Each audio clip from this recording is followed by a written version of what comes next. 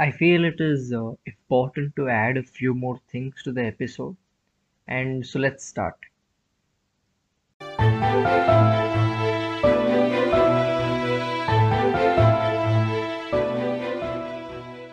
Now, why do we stay unhappy at times actually?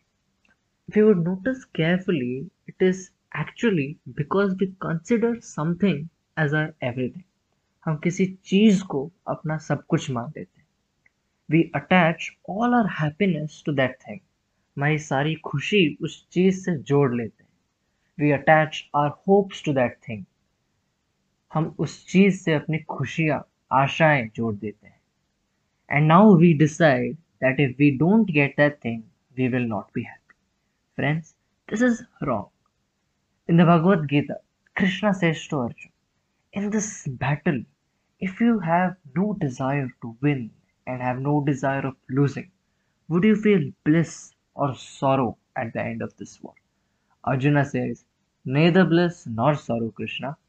Krishna then says, therefore, your bliss, sorrow, hopelessness, disappointment, arrogance isn't due to the war. It is due to the expectations you have from the war that shall cause them. Is it not true, Arjun? Is it not true, people?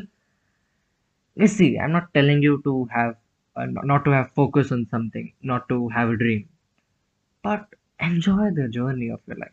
Enjoy the journey of achieving that dream.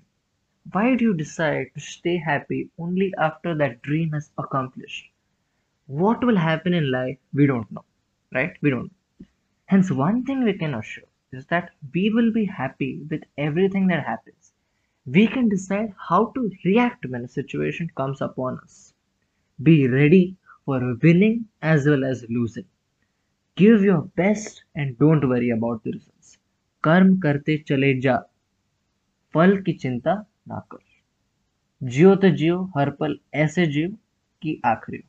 Live every moment of your life as if it's the last. For example, now JEE exam. Every year, a million students, a consequence of engineering hype in India. I see friends forget to live their present and give their best. What they don't realize is only 13,000 students will get selected.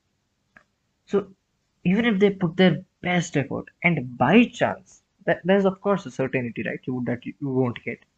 So by chance, if they don't get, they're in a disaster because what they think is IIT is everything. So their reason for unhappiness is this very dumb thought that IIT is everything.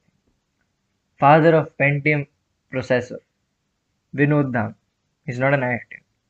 So we'll discuss about this aspect of being successful in a later episode in future. Definitely. Till then, stay tuned, be happy, conserve energy, and keep your surroundings clean and green.